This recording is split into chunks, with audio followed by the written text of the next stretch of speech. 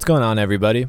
Welcome back to another episode of What Are You Talking About, presented by Fenley Road Sports. My name is Bob. As always, I'm talking with my older brother, Chris.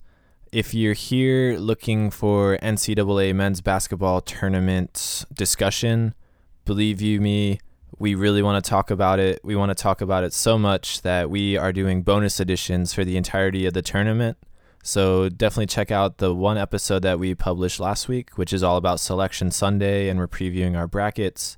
And look forward to the episode that's coming out in the middle of the week, where we'll review the first two rounds of the tournament and look forward to the Sweet 16.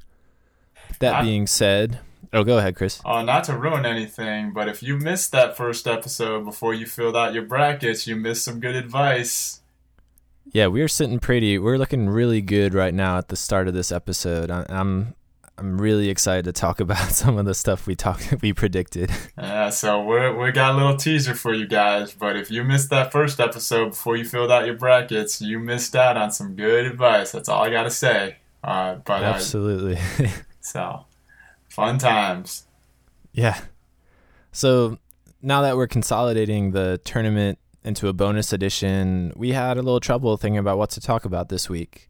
And so what we decided was not to do the typical review of what happened or preview what's going to happen, but we're going to take a step back and tour through a couple of the leagues that we like to follow and just ask a more theoretical question about each one and try and get some debate going and seeing, the state of these leagues and where they're going and what needs to be fixed. So, Chris, I'll ask you the first question, and this one is probably the most relevant in the news, and it has been for a while, but with Chris Borland at age 24 announcing his retirement from the NFL and citing concussions and mental health as a main issue, do you think that this is the start of something new and a trend that has to be the NFL has to be concerned about, or do you think it's an outlier in what is a machine, a well-oiled machine? Well, I certainly think the NFL has to be concerned about anything with regards to concussions at this point, given that they just had a nearly $1 billion settlement that's still kind of in the works with retired players going on. So concussions are definitely a huge topic for the league. And in the immediate term, it's a very immediate trend because Jake Locker retired citing health issues, and Patrick Willis also retired citing health issues. So you had three very prominent players, two of them not as prominent as Patrick Willis, but you had three players who were in their prime or just starting their career, retiring well before the typical age. So, yeah, to answer the question, I definitely think it's something the NFL needs to be concerned about, because any time with concussions, you've got to be concerned about it. Just it's the hot button issue for the NFL. It's the one that could trickle down and affect a lot of other levels of football, all the way down to high school. And it's something that's definitely going to affect the game, especially if other players kind of wake up and say, hey, I've banked a lot of money. Why do I need to sign another contract? I can just retire and kind of keep some years off my life, on my life, not off my life, but on my life. Yeah, absolutely. And, Patrick Willis, his issue, he's played over 7 years in the NFL, and he's not the first guy to retire kind of on top. Jim Brown did it. Barry Sanders did it, and now Patrick Willis has done it. I'm sure other guys have done it as well. I think Chris Borland is a special issue because he's played 1 year in the league and showed tons of promise. Jake Locker was a guy, the only knock you had against him was he could never stay on the field. So he has to be hurting off the field right now, dealing with nagging injuries, and he probably just sat back this year and said, my body can't take it. I'm done. I'm leaving. Borland, he made a preemptive strike.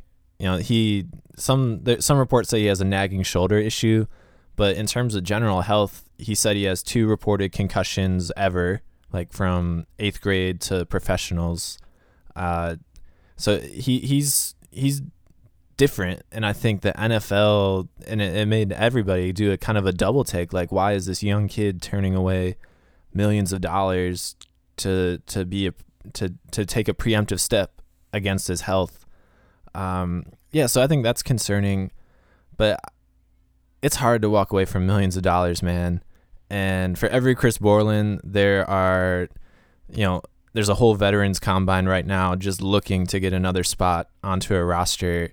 It would take, I would say, 10 Chris Borlands every year for the next 10 years for the NFL to have a real issue and to really take notice.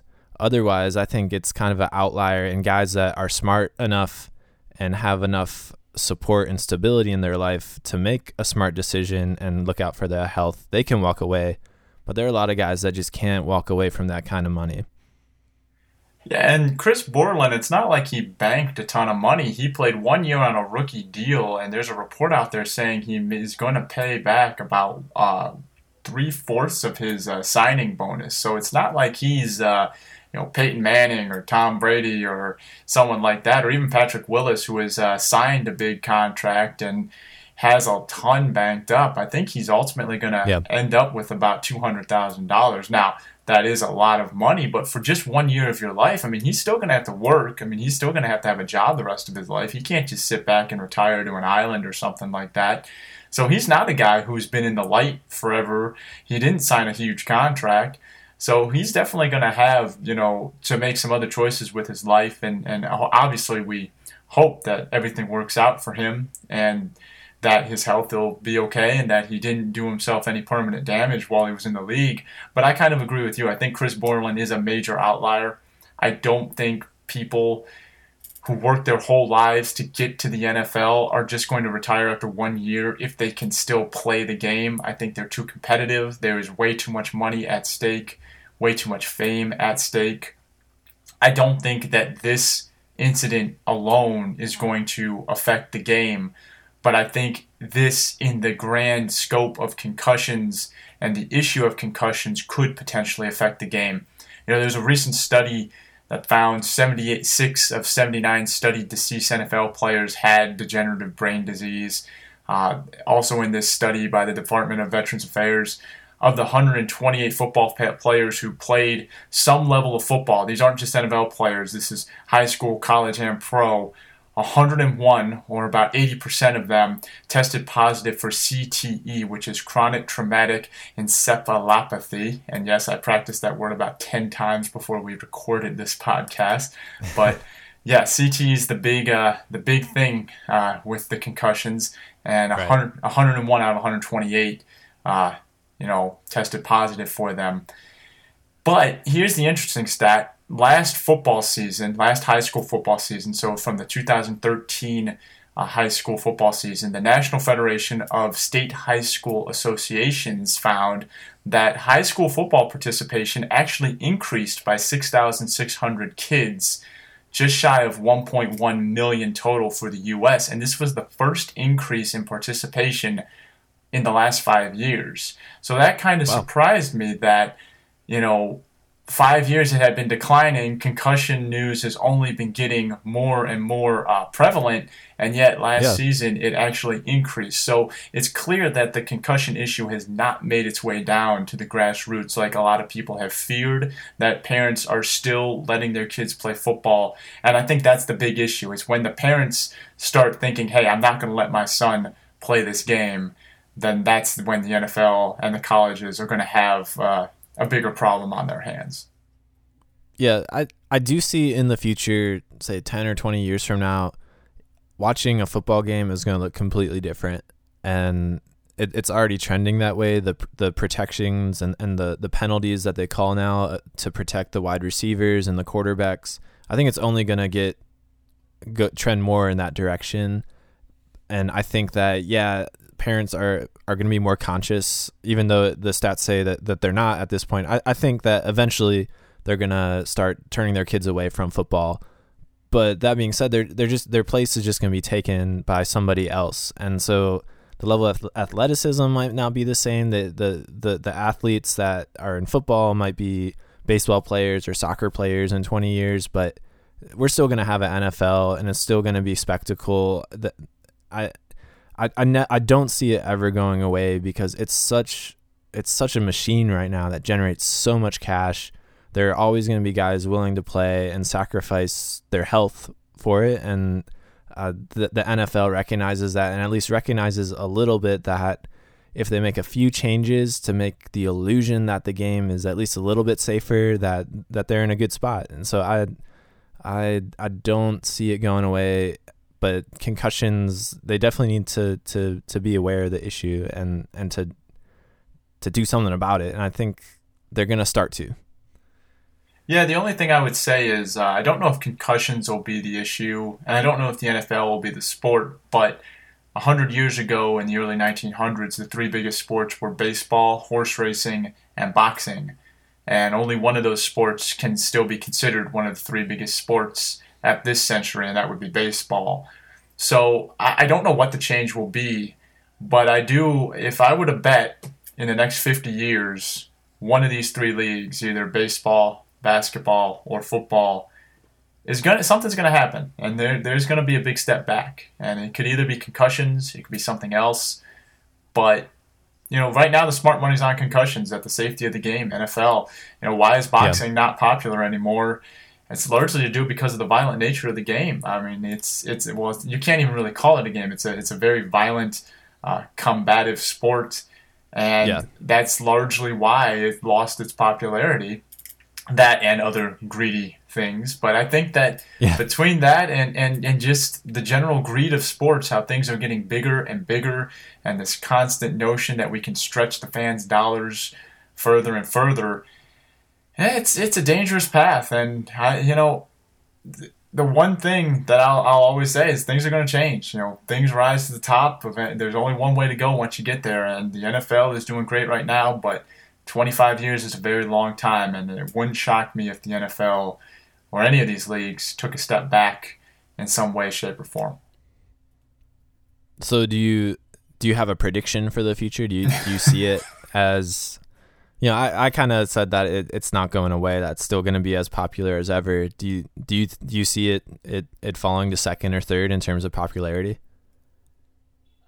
I don't know. I honestly don't know. And I don't know if our Write It Down pages will make it for 25 years to see this if is I'm right. Write It Down. So I'm not sure. To be perfectly honest, it might not even be the NFL. I honestly have no idea what's going to happen. But I do think it's a very intriguing time in professional sports because there are a lot of possibilities out there. There are a lot of other sports out there that could fill the void if something were to happen with the big three. And I think that, be it soccer, be it something else, be it something we haven't even caught wind of yet, I don't know. But I do think that people want to be entertained by athletics in some way, shape, or form. And if these sports do something to really alienate their fan bases or just alienate the masses in some way, that there will be something else to take its place. We've seen it over the last 100 years. There's no reason to think that the next 100 years will be drastically different. All it takes is one screw up, one mess up, one misstep, one big event to really change the course of a sports trajectory. Interesting. Well, when we're doing our 10,000th episode, we'll play this one back and see where we're at with the NFL. I hope we get to 10,000, man. That would be a nice run. Yeah, absolutely. All right, you want to hop to a different league? Yeah, let's switch gears over to the NBA a little bit. Obviously, there's been a lot of talk about the labor strike coming up.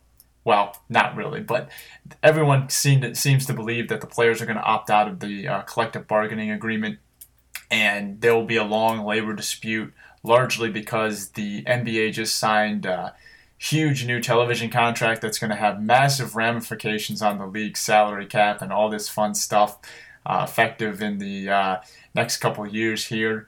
But my interesting question is, now that all these teams are going to have this extra anywhere from $15 to $20 million in cap space, is it time we start looking at some NBA draft reform? And I'm not talking about that silly idea of rotating the number one pick over 30 years. I'm talking about... The wheel. Yeah, the wheel. I'm talking more about, what if the NBA fully funded a D-League? As in subsidized it like they kind of do the WNBA, and every team owned an affiliate, and it became a true minor league system, more like the way baseball uses the minor leagues.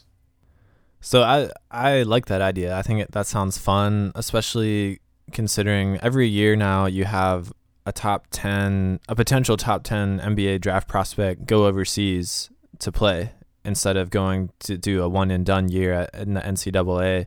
I think, there have been guys in the past 10 years, LeBron being the one that comes to my memory the strongest, who have proven that an 18-year-old can play in the NBA. And there have been a whole bunch of one and done guys that I'm pretty sure would have been able to play in the NBA at age 18 since him.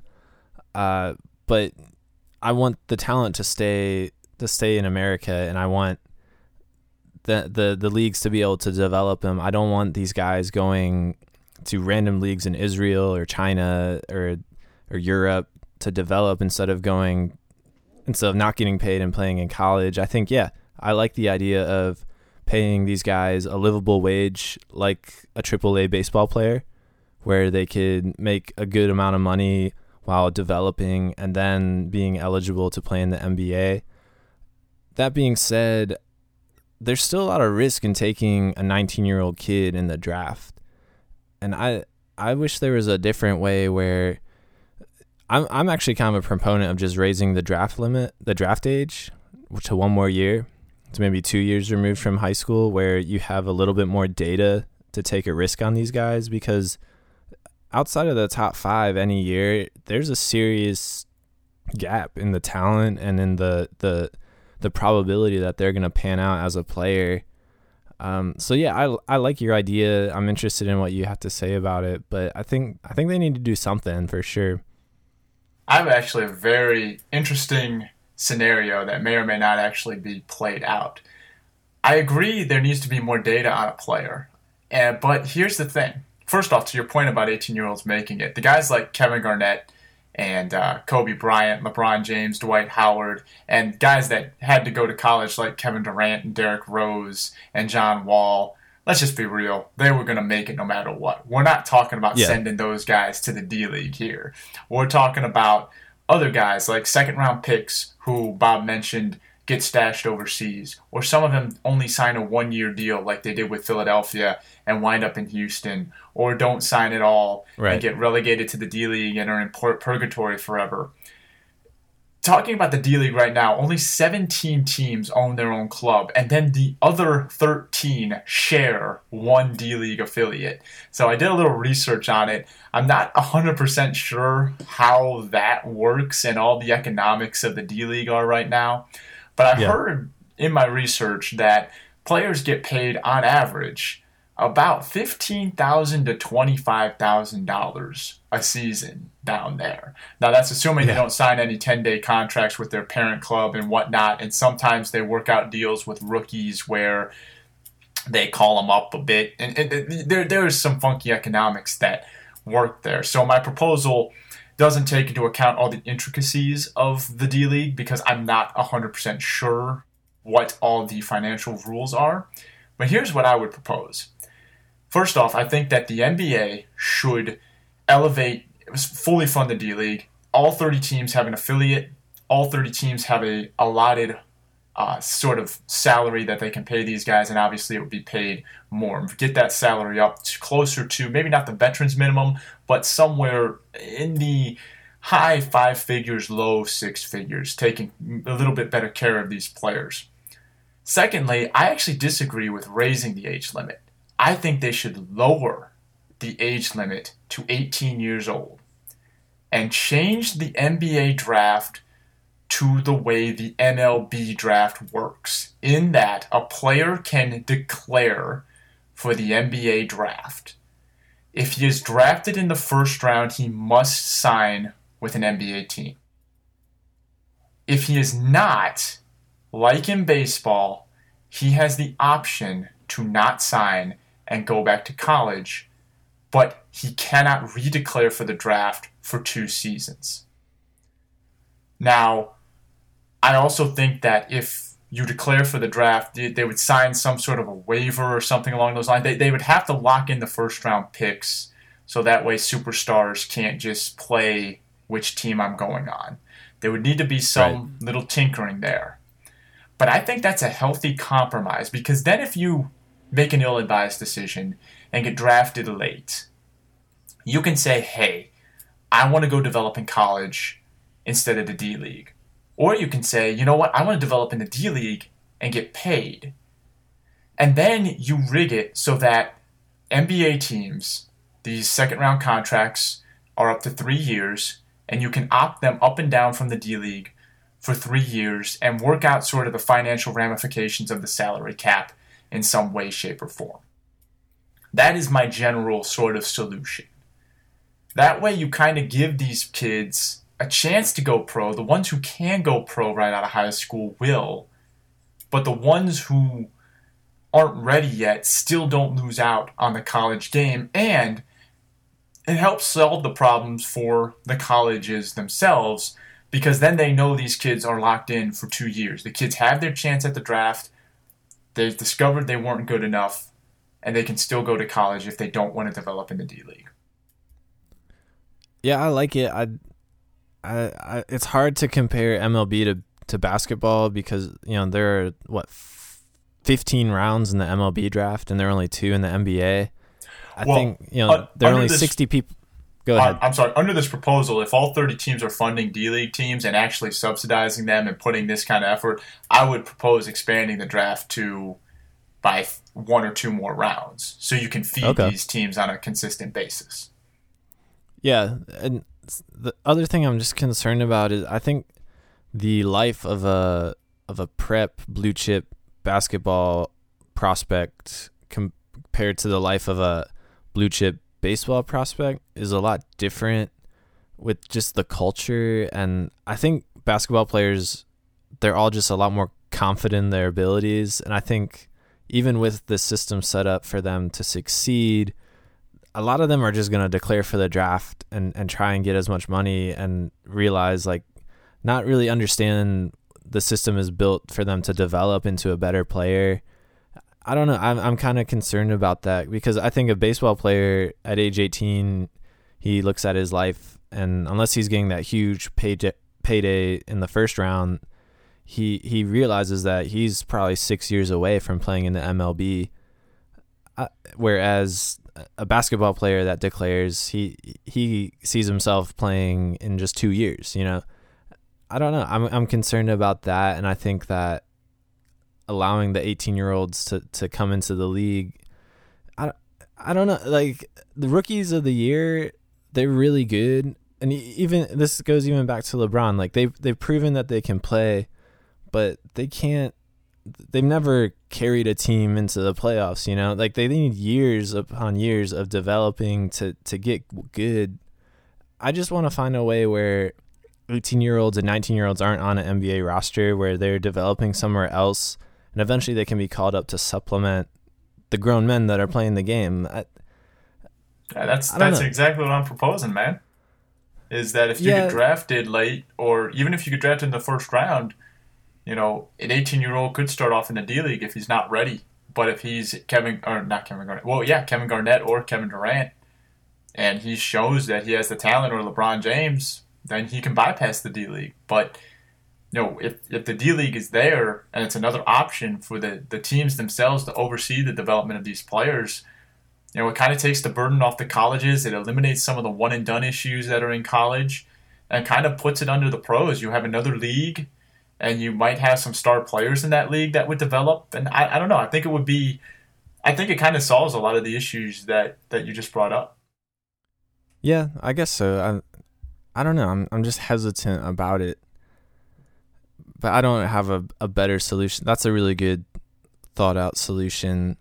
One idea that I always like to float around is making the NBA more like the Champions, or like a Premier League in soccer, and having relegation and all that, and kind of having a 40-team NBA where you have a top tier and a bottom tier where the talent. I don't know. I always like that idea. That gets floated around every once in a while, where you have a we have relegation, but I like your system. It sounds good. Well, the thing about relegation is it's a cool concept, but I think it's largely a foreign concept. I think a lot of fans would have a hard time wrapping their head around it. I think we're so ingrained with this regular season tournament culture that kind of a radical change would be a hard sell. Me personally, I think it would be kind of fun. It would be something a little different, but at the same time, I could see a lot of fans just saying, wait, this makes no sense. Why is my team going down? And all that fun stuff. And I don't know. And any solution that would involve the NBA to add franchises, I would probably be against, because I think the NBA is big enough as it is. Oh yeah, and the talent disparity is off the charts. Yeah, I know. It's the worst. We already have a relegated league. It's called the Eastern Conference. That's very true. But I'm also just kind of sick of these teams drafting like international prospects, and then there's that guy the Thunder just traded they've had the rights to him for 5 years, and he's played in Europe forever. And it's we talked about that one guy during the NBA trade deadline that has been traded 3 times this year, and he was drafted in 2004, I think. I forget his name, but he's just a name on paper that is thrown around in a trade deal. Yeah, I think the salary cap and the way the salaries work also need to be reformed if you're gonna adopt the system that you proposed, because the second round picks are now perceived as ways to get around salary maneuvers to make a trade, and so I think that needs some looking at as well. Oh, I certainly think that if this idea is going to be implemented, there's going to be a lot of ramifications that I don't have knowledge of, because the NBA salary cap is almost as bad as the IRS tax code. And in fact, I just did my taxes a couple weeks ago. I think it's easier than figuring out NBA salary structures. It's ridiculous. And I'm certain that my idea has a lot of other financial ramifications and issues that need to be sorted out, but I don't see why it couldn't happen if everyone's serious about making it happen, and that's the key. And I just don't know how serious the league is about fully funding a D-League, or even having a minor league system as comprehensive as baseball has, and working their draft that way. It would make sense to me, because you could develop a lot of good role players in if you ran the same system. I feel like it could be very successful, but I just feel like it would take a lot of minds thinking in a different direction in order for it to happen. Yeah, for sure. Without the proposed fully funded D-League and draft reform, just in general, do you like the age limit that it's at? Do you think it needs to be raised, or do you think it should be back to 18? Like, say next year they raise the age limit to 20. Would you be a proponent for that, or do you like it where it is? I don't think that they're going to be able to raise the age limit, because I think the union is very much set against it. But if we're talking hypotheticals and they could do either, I kind of want it to go back to 18. And just let these kids try the NBA out of high school, and let college develop kids who want to be in college. Yeah. Because I just think that if you're good enough to play, you're good enough to play. I don't think 2 years of college helped Blake Griffin. I don't think 1 year of college helped Kevin Durant. I don't think these guys got any better from their 1 year. And I certainly don't think 1 year of college helped Greg Oden. I think Greg Oden would have been much better off if he had saved his wear and tear for a year and just went right to the pros, even though he would have had to develop a little bit. But, you know, and for every one of those guys, there are a lot of other guys who bust, you know, Sebastian Telfair, all these other guys who didn't make it. But I don't think that's any different than guys who come out of college versus guys who come overseas. There's always going to be, the exceptions are always going to be the guys who make it, because the nature of the system is there aren't a lot of talented people who can succeed at that level. If there were, there would be 30, there would be a lot more teams who were contenders. Right. But I just think that if a kid's good enough to play in the NBA, just let him go play in the NBA and leave college for the kids who want to be there and want to develop there. Yeah, I think it should be raised to 20. You named a lot of the surefire number one picks, but there are also down years in the draft where it's where GMs are just clearly clueless about who is the best player in the draft. I mean, see Anthony Bennett, 2013. Right, 2 years ago. Sorry.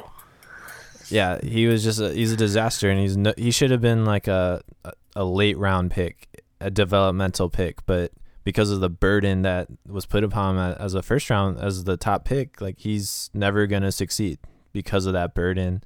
I think another year of game film, of game tape, probably would have seen that he's not the number one pick in the league. And I think that happens a lot, especially here's just another one, Kyrie Irving's draft. There were only 5 games. I think he played 7 games in Duke. He didn't play a whole lot. Yeah, I think it was closer to 11. It was either 7 or 11, something around, but it wasn't a lot. It was less than a third of the season. Yeah, and believe it or not, there was a huge debate as to whether or not he was the surefire number one pick. A lot of people thought Derek Williams should be the number one pick. Or even Enes Kanter. Enes Kanter was floated around there too. Yeah, and Enes Kanter turned out to be pretty good, but if you look at the rest of the top 10, there are question marks on all those guys. I think another year would have set the order, and I think a tanking season in the NBA to get in the top 5 is so awful. It's probably the worst thing to watch in all of sports in terms of losing teams. Like a team tanking in the NBA is just awful theater. And to get to that level and then to get Anthony Bennett as your draft pick is just, I think I want more surefire. I know I'm going to get a stud, and I think another year would help with that. Yeah, I definitely think if you have 2 years to watch a guy develop, it certainly would help with that. I think I would prefer that the NBA, if they were going to go that way, they instead of raising the age limit and passing it off to college, they would instead focus on, going more the route I talked about earlier and getting a D-League that can develop these guys.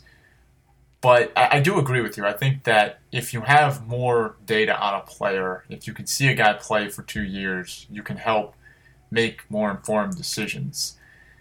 But again, like you said, it's a crapshoot. Though I do want to talk about the Kyrie Irving draft. I did say at the time that the Cavs should have taken Kyrie Irving and Kawhi Leonard. I had said at the time that Kawhi Leonard is actually the number 2 player in this draft. And I'm pretty confident that he has turned out to be the number 2 player in that draft. Though I will say Tristan Thompson has developed into a much better player than I think a lot of people thought he would. And he's definitely shown a lot of just improvement in each of his 4 years. So I've been very impressed with Tristan Thompson, even though at the time I didn't know a lot about him. So when you don't know a lot about a player, you want to freak out, but generally just give the guy a chance and see what happens. And Tristan has definitely turned into quite a find for the Cavs. Yeah, I mean, if we're gonna do this, I said Klay Thompson at 4, but we'll talk about that later. Okay. We can talk about that another time. Yeah, we can get into a draft recap a little bit later, but I think we covered the NBA pretty thoroughly there. There's going to be a lot of issues in that league over the next couple of years because storms are brewing with the union and the owners, and I'm fairly confident there will be another big labor debate. Whether or not it leads to a lockout, we'll see in a couple of years here. Yeah, I see some blood being spilled. Definitely. Almost definitely. The players are preparing for war. It's gonna be ugly. But anyway, moving over to baseball. Obviously there's a lot of talk about, pace of play and other things, just generally making the game faster, more exciting, things like that. So I guess to ask you, pitching this one to you, how can we make baseball more entertaining and reach a larger audience over the next couple of years? Yeah, well, I think they are making a conscious effort with the pace of play rules that they're rolling out in spring training. I think that will only help. I know a lot of the players are complaining about it, how it's only helping the pitchers and all that, but you watch a Red Sox Yankees game, it's a 4-hour affair, and it's not fun. Gosh. And they statistically play the longest games, and when they get together, it's even longer, especially when it's on ESPN. It takes way too long.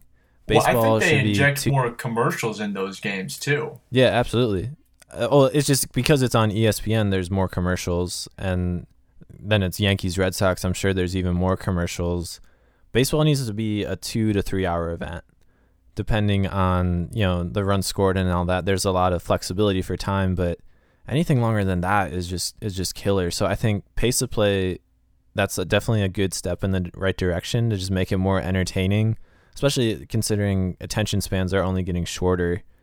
I also think that they are, man. We're in the Twitter age. Like, everyone wants highlights. You want highlight reels, and sifting through 4.5 hours of Red Sox Yankees isn't fun. And going off of that, people want to see home runs, and MLB post steroids era has made a clear decision to not promote offense and promote home runs, but home runs are what sell. And there's a reason why baseball was incredibly popular in the late 90s. It's because those dudes were cranking out home runs. Now, it was dirty, and they should all be ashamed of it. Like, it's not a good time to remember, but it was incredibly popular, and it was because Mark McGwire and Barry Bonds and Sammy Sosa were having these home run races. And we had pretty Big Mac and Sammy Sosa debate. I remember when they were both chasing down that record, and you were for Sosa, I was for Big Mac. It was kind of fun.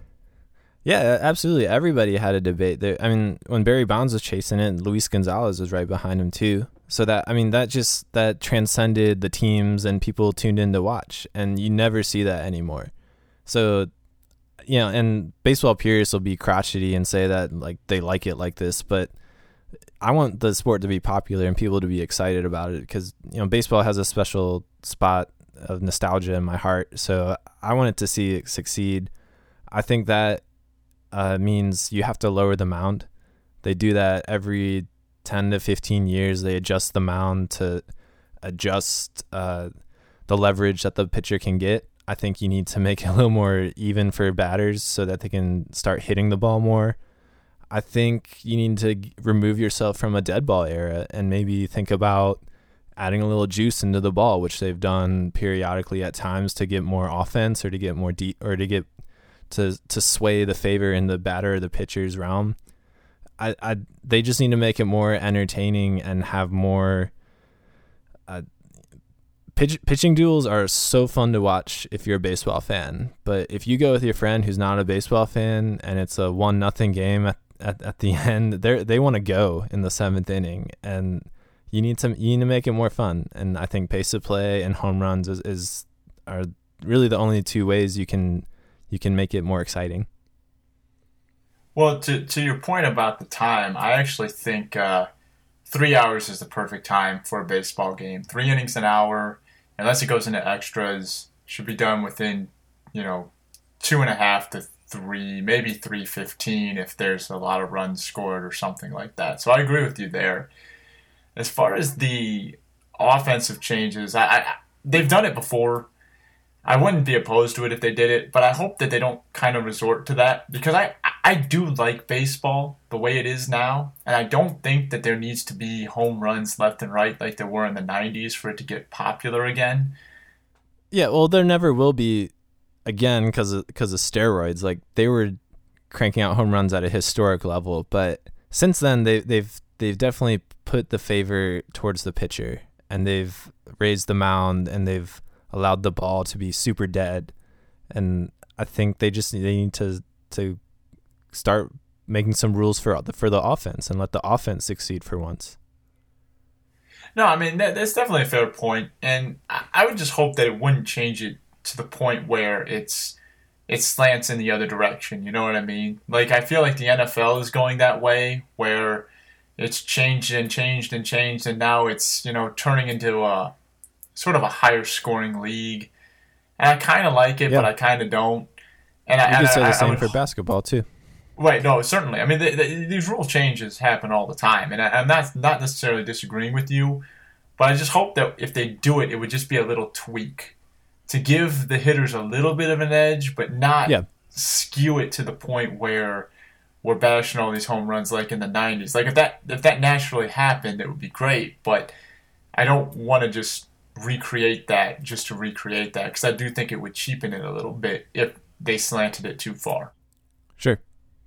I have a very radical idea for baseball, actually. Yeah, let's hear it. Chop 2 months off the regular season. Yeah, absolutely. I think that, I mean, that's the big version of the pace of play. I totally agree. I mean, just think about this though. What if the two worst months in all of sports are July and August? And what if baseball played September baseball, the intense regular season games in July, in the summer, when nothing else is going on? They'd own it. It would be the only thing talked about. What if the MLB playoffs was in the best part of summer? Baseball are the boys of summer. Why are they playing their playoff games in the snow? Play it in August. Perfect weather. Perfect for baseball. Play your best baseball in August. 120 games. 60 home, 60 away. Hey, you want to know why the NFL is so popular? There are only 8 chances to see your home team, and not counting the preseason, unless your team makes the playoffs. Hey, if there's less of something, there's not as much chance to see it, which means people are going to make it more of a priority. I think if you cut 2 months out of baseball, not only would more people go, not only would it generate more buzz, but it would be the only thing talked about on ESPN and all the sports channels because there is nothing happening in July except for baseball as it is. So why not just take over those 2 months and dominate and own it? And then baseball wouldn't have to compete with the NFL, wouldn't have to compete with the start of the NBA. It would have its own month. And the only thing it would compete with is NBA free agency, and that's just for a few days. Free agency fizzles out after a few days in all sports. Baseball would own it. It would just completely own it. And I think it would just take off to whole new levels. It would put less wear and tear on these pitchers, less wear and tear on these batters. You're seeing all these pitchers getting hurt with Tommy John surgery. I think it would be phenomenal for the game. To me, less is more. Keep the people wanting more, but never give them more. Always keep them wanting more. And that raises the value of what you got. That's why the NFL is so popular. That's why the NFL is so successful, because everyone screams for more, but the NFL doesn't give it to them. Baseball needs to take a step back. If it did, it would take a massive leap forward. I just think that would just be... No one would talk about the length of baseball games. It would be so much fun. Everyone would just be waiting for August, and it would be the only thing to talk. They'd blow preseason football out of the water, I think. Playoff baseball would blow preseason football out of the water. Yeah. I mean, postseason baseball is amazing, and to have it on an even bigger scale, on a larger scale with more people watching would be fantastic. I love that idea. I'm in total agreement with you. And here's what you could replace your September and October baseball with. Every 4 years, you slot the World Baseball Classic in there. Yeah. No, have international competition in September and October. That way you're not cutting into March and running it in this... Right now, the World Baseball Classic is a sideshow for America. But if it was played in September and October, now you can legitimately send some of your guys when they're already, at their peak form, and even fresher, because some of these guys ended in July. I think it would grow on a mammoth level if they just take a little step back. That's a radical idea that may never happen, probably will never happen, but it makes a lot of sense. No, I definitely agree. And, the World Baseball Classic, I love the idea of it, but it's never going to be legitimate until the Americans actually field a really good team. And that's not me being jingoistic or anything. It's just, it's an American sport. The best talent is still majority American.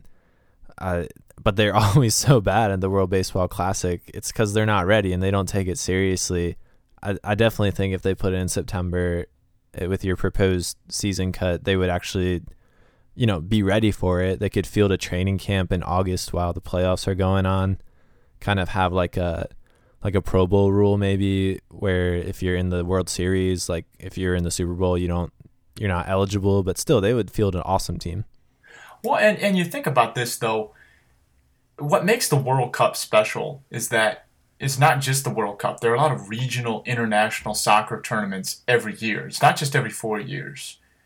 Baseball could do that too if they only played 4 months. They'd have fresher players. Their players would be locked and loaded, ready to go for international competition. It would be ingrained into the baseball season. Instead of this burdensome 7th month, instead of this, cheapened training camp that the Americans look at, they're focusing on the big season. They don't care about this.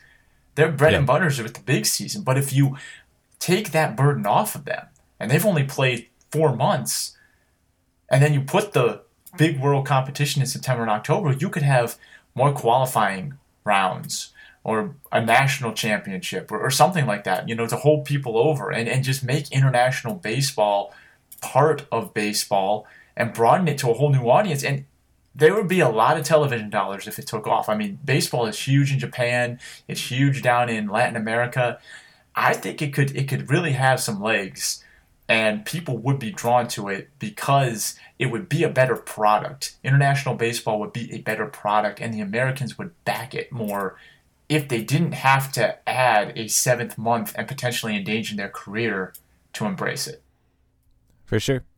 I totally agree. I would love it. I think both of our ideas were just, it needs to be more exciting. It's too slow and too boring, and we need to inject it with some excitement any way possible. Well, like you said, it's boring for people who don't like baseball. And I think for the people who don't like baseball, it'll always be boring. But I do agree. I think that baseball could be so popular on the world level if it just thought outside the box a little bit and just embrace the concept of maybe a little bit less is a little bit better. But for sure, we'll see. Maybe we'll send the new commissioner this podcast and see if he agrees with us. Yeah, we should. We could tweet. What's his name? Moncrief? Or... I was actually going to ask you. I'm kind of ashamed now. I don't know his new name. I was going to say Bud Selig, but I forgot that. Yeah. I'm so used to saying Bud Selig. He just retired. I feel kind of ashamed doing a sports podcast, but starts with the M. But yeah, man, some sad news out of the NBA to kind of close up with a few quick hitters here. Kevin Durant. Thunder just can't catch a break. Kevin Durant looks like he might not come back. Serge Ibaka out for a while. Westbrook's having a great season, but I do not like the Thunder's chances if he's their only guy, especially if they have to play the Warriors in the first round. Yeah, definitely. It's sad because this is, looking forward, this could be their last best chance before Kevin Durant is eligible for free agency. And, they're not even going to be able to field a healthy team in the playoffs. Without Ibaka and without Durant especially, they're not going to pose a threat to Golden State. I mean, if Westbrook gets triple doubles every game, maybe, but it's sad because they were looking that Western Conference playoffs was probably going to be the most intimidating, competitive playoffs I've ever seen. But without those two guys, OKC looks like an 8th seed, which means they're going to get knocked out. Well, it's still going to be very competitive. It just won't be a good 1-8 matchup. I think all the other series will be. And, I mean, don't sleep on the Pelicans. The Oklahoma City might not even make the playoffs. Anthony Davis get his first taste of the action. That's going to be a fun race to watch, but I ultimately think whoever wins it's going to be fodder for the Warriors, unless the Warriors have a catastrophic injury or something unforeseen, which obviously we hope doesn't happen. And some other news, Steve Nash is retiring. He made his announcement official.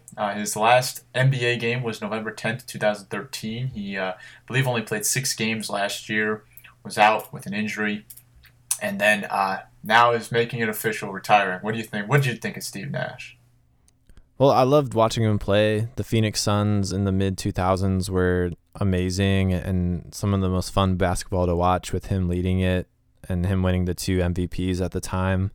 He's third on the all-time assist league. A great talent, a guy that had to work for everything. He wasn't exactly a stud coming out of Santa Clara in the late 90s. I love watching him play. I love watching a good passer, a guy that can drop the dimes. So it'll be sad to see him go.